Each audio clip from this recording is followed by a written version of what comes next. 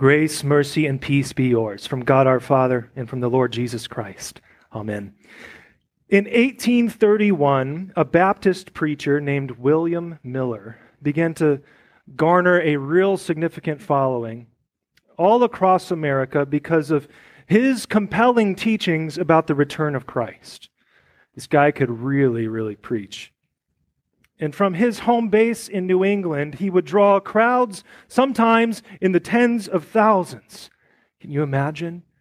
Especially that time in the 1800s, tens of thousands of people coming out of the woodwork to hear his sensational prophetic preaching.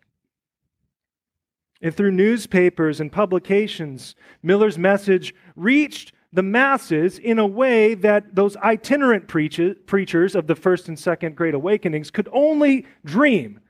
He managed to do it in a way that these guys would have loved to do. There was this message that swept across the nation within only a decade. It was a message known as Adventism. Teachings based on the imminent return of Christ from a particular interpretation of the Old Testament book of Daniel. And although several splinter groups emerged within the Millerite movement over the years, it wasn't enough to derail it in any significant way. At its apex, the Millerites were said to be numbered in the hundreds of thousands. William Miller had made a few calculations along the way as to when Christ's return could be, and when those predictions failed, it did little to dissuade his followers from turning their back on him. And along the way, his health started failing him. And so his interest in this subject began to really pick up. It began to really snowball. And it really gained steam at the end of the year 1843. And so he did a deep dive once again into the book of Daniel, and he began to make corrections on these miscalculations that he had, the places that he had formerly messed up concerning the return of Christ. So by the middle of 1844, he had resolved that God had undoubtedly revealed to him the exact date of Jesus' second advent. It was going to be on October 22nd, 1844. As to how he came to that calculation, time would fail us. I don't have the chart for you. I could tell you about it after the service if you're interested. When that day arrived, about 100,000 people were gathered in various locations. 100,000. They were gathered mostly on New England hillsides and in pastures, and they were counting down the hours. This was like New York Times Square on steroids. All right? Many of them had left their jobs, sold their homes, gotten rid of their possessions. Some had given all of their money away in eager expectation of the Lord's return. They waited all day, staring aimlessly at the sky, even well into the night. And when the sun came up on the 23rd day, they finally admitted to themselves and one another the heartbreaking truth. William Miller had gotten it wrong. However, rather than turn from these destructive teachings, many of the Millerites formed their own groups in an attempt to reinterpret Miller's teachings. One of those groups became the Seventh-day Adventist Church. William Miller could have saved himself and his followers a lot of heartache and frustration if only he had read the Gospel of Matthew.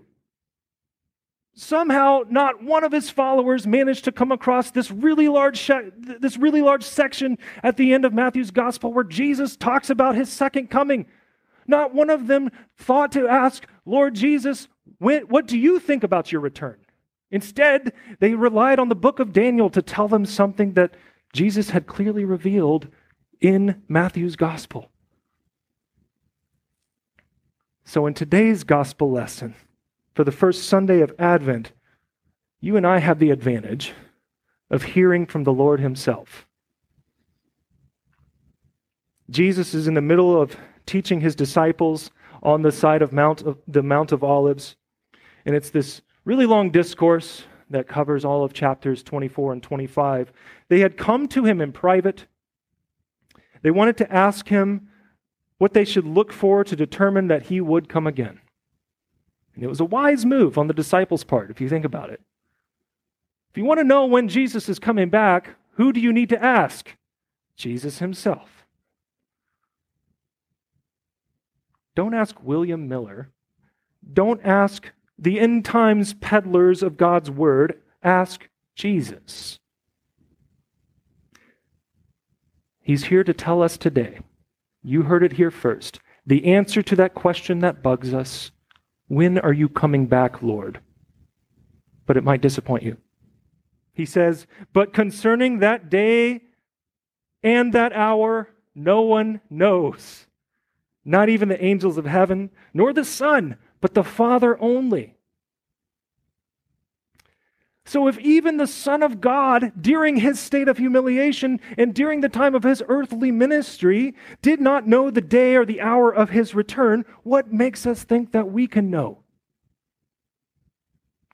That won't sell very many books, I realize. That would be a very short book, wouldn't it?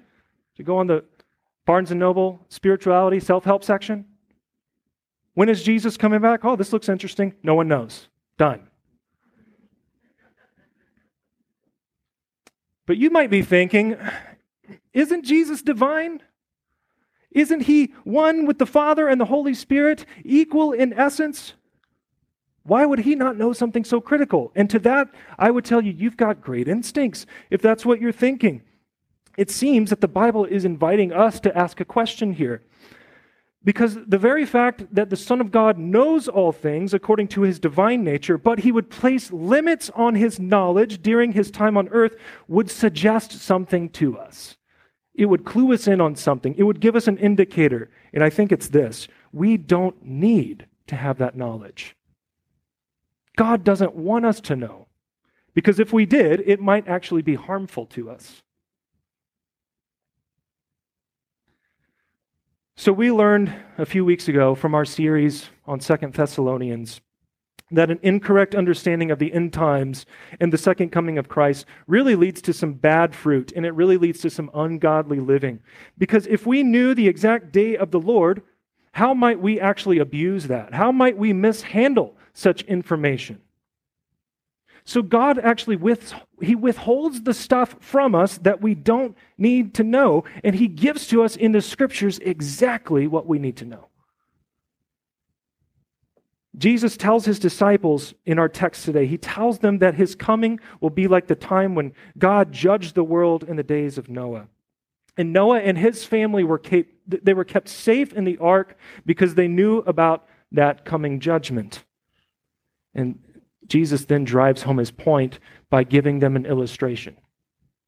There are two men working in the field when Jesus comes. One is taken away in judgment, as in the flood, and one is left. One is preserved for eternal life.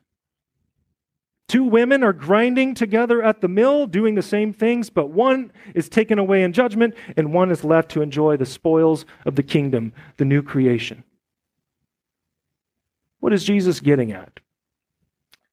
Why is this important for us to know, while it's not important for us to know the exact timing of his return? It's because he wants us to learn to live by faith. He wants us to live by that deep-seated trust that he will return at any given time.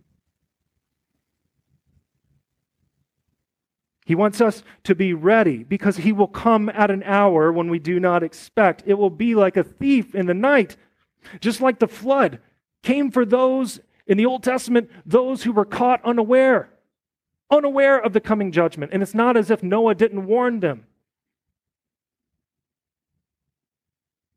But notice what Jesus says about these people in the Old Testament. The people who were caught unaware. He doesn't spend much time or any time at all talking about the great evils that they were caught up in during Noah's time, even though Genesis talks about that a lot. Instead, he focuses on those normal things that people do. They were happily getting along in life, doing regular things like eating, drinking, giving, and marriage. And those aren't bad things. Those are good things. But they would become deadly things because they were doing them unaware. They were asleep at the wheel. They failed to heed the warnings of the prophets, and they gave themselves over to those things without any thought given of any impending judgment. So the difference between us and them, brothers and sisters, is not that we are righteous and they are not. That we are righteous in and of ourselves, I should say. Nor that we deserve to be spared from judgment that is to come at Jesus' return. This is not good guys versus bad guys. We actually deserve to be taken away, to be cast out of God's presence on the last day because we've sinned against him by thought, word, and deed. The difference between us and them, brothers and sisters, is this, that we are aware of that judgment, that we are aware of his wrath, which is to be poured out on those who reject Jesus, and it terrifies us. Unlike those who were swept away by the flood, unlike those who will be taken away at the coming of Jesus. It actually terrifies us. This impending judgment rightly terrifies us such that we turn from our sins and we turn toward his promises and we take refuge in the God of our salvation, the God who delivers us from such judgment in the gospel. Jesus comes to us in his first advent to take away the punishment of sins, to live without sin in proper fear and reverence for God as a man, to die a wrath-bearing death on the cross, to use his blood to wipe away our sins and our transgressions. And he rose again to give us the guarantee of a bodily resurrection at his coming. And because we have faith in those promises, we don't need to know the exact timing of his return. After all, where did that get the Millerites? What would it do to us? We'd be doing some weird stuff if we knew the exact timing of Jesus' return. Some really weird stuff. Have you ever considered that? Think about that. Chew on that later as you walk away from the service. What would you be doing? Don't pretend like you'd be all pious, like you'd be, committing yourself to prayer and to mission and evangelism. No, you'd be doing some really weird stuff. It's okay to laugh about it. Because we have faith in the promises, we are content with what God wants us to know. It means we can live that everyday life of faith. It means that God uses every single moment, every life situation, and every scenario in our lives, no matter how difficult, to cultivate in us dependence and trust upon him. That's what he's doing in your life. Whatever it is that you're going through right now, and you have questions about, we don't know all the details, but I can tell you that that is exactly what he's doing in your life. He's cultivating dependence and trust upon him in your life. So when Jesus bids us to stay awake, this is what he's talking about. He's not telling us to stare aimlessly at the sky like the Millerites. Actually, in the book of Acts, chapter 1, the angel of the Lord told us not to do that. Whenever Jesus was taken up in glory, he said, "Men of Judea, why do you stand staring at the sky? Do you not know that this Jesus who was taken up will come again in the same way?" So in other words, stop looking at the sky with your mouth open. Do what God's given you to do, right? He's not telling us to abandon our vocations like the Millerites, nor to stop eating and drinking or even marrying. That's not what he's saying. He's telling us to do all of those things with awareness and with intentionality. That we are aware, we are awake. Jesus is calling us to faithful vigilance, to staying awake in the fight against the world, the flesh, and the devil. So my daughter asked a very good question earlier when she came forward. She said, "Why the new candles?" That's what candles help us do. It's a very powerful symbol of staying awake, of keeping watch, of being vigilant. So on the first Sunday of Advent, our vigil begins. As Jesus taught his disciples, even normal things like eating, drinking, and marrying, even though those are neutral or even good things, those have a way of alluring us to fall asleep and to eventually fall away from faith itself. So what does faithful vigilance look like? Our epistle lesson from the book of Romans puts it this way. It says, "Besides this, you know the time, that the hour has come for you to stay awake from sleep. For salvation is nearer to us now than when we first believed. The night is far gone, the day is at hand. So then let us cast off the works of darkness and put on the armor of light. Let us walk properly as in the daytime, not in orgies and drunkenness, not in sexual immorality and sensuality, not in quarreling and jealousy, but put on the Lord Jesus Christ and make no provision for the flesh to gratify its desires." Putting on the Lord Jesus Christ.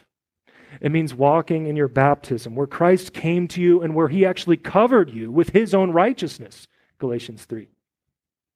He gave you the guarantee that you will share in his resurrection at his coming through holy baptism, Romans 6. Faithful vigilance means that you do what you're doing right now, is that you faithfully attend church. You come to that place where it is the gathering of believers under Christ's authoritative word, where he comes to us to actually keep us awake, to keep us alive in this Christian faith through the means of grace. And we live repentant lives by regularly confessing our sins, both in worship and in private. Whether it's to a Christian friend or to your pastor. I'm going to have more on that subject in our Advent Midweek series. I encourage you to come to that.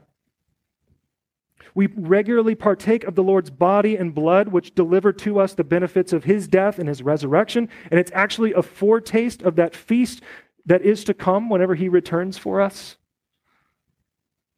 It means we live in community with one another, bearing one another's burdens and encouraging one another to stay awake.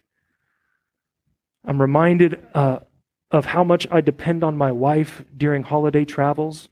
Whenever you're doing a road trip, you know what I'm talking about, and that turkey is just sitting real heavy in your belly, and you've got to go home. You've got a 3.5-hour drive ahead of you.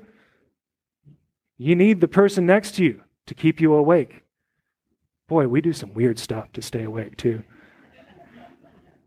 But that's what the Christian community is about. People might look at us and say, "Man, you guys are weird." That's right. We're doing it so that we can stay awake. That's what it's about. We take God's word into our homes. We have regular practices of devotion and prayer, teaching and instructing our children and our family.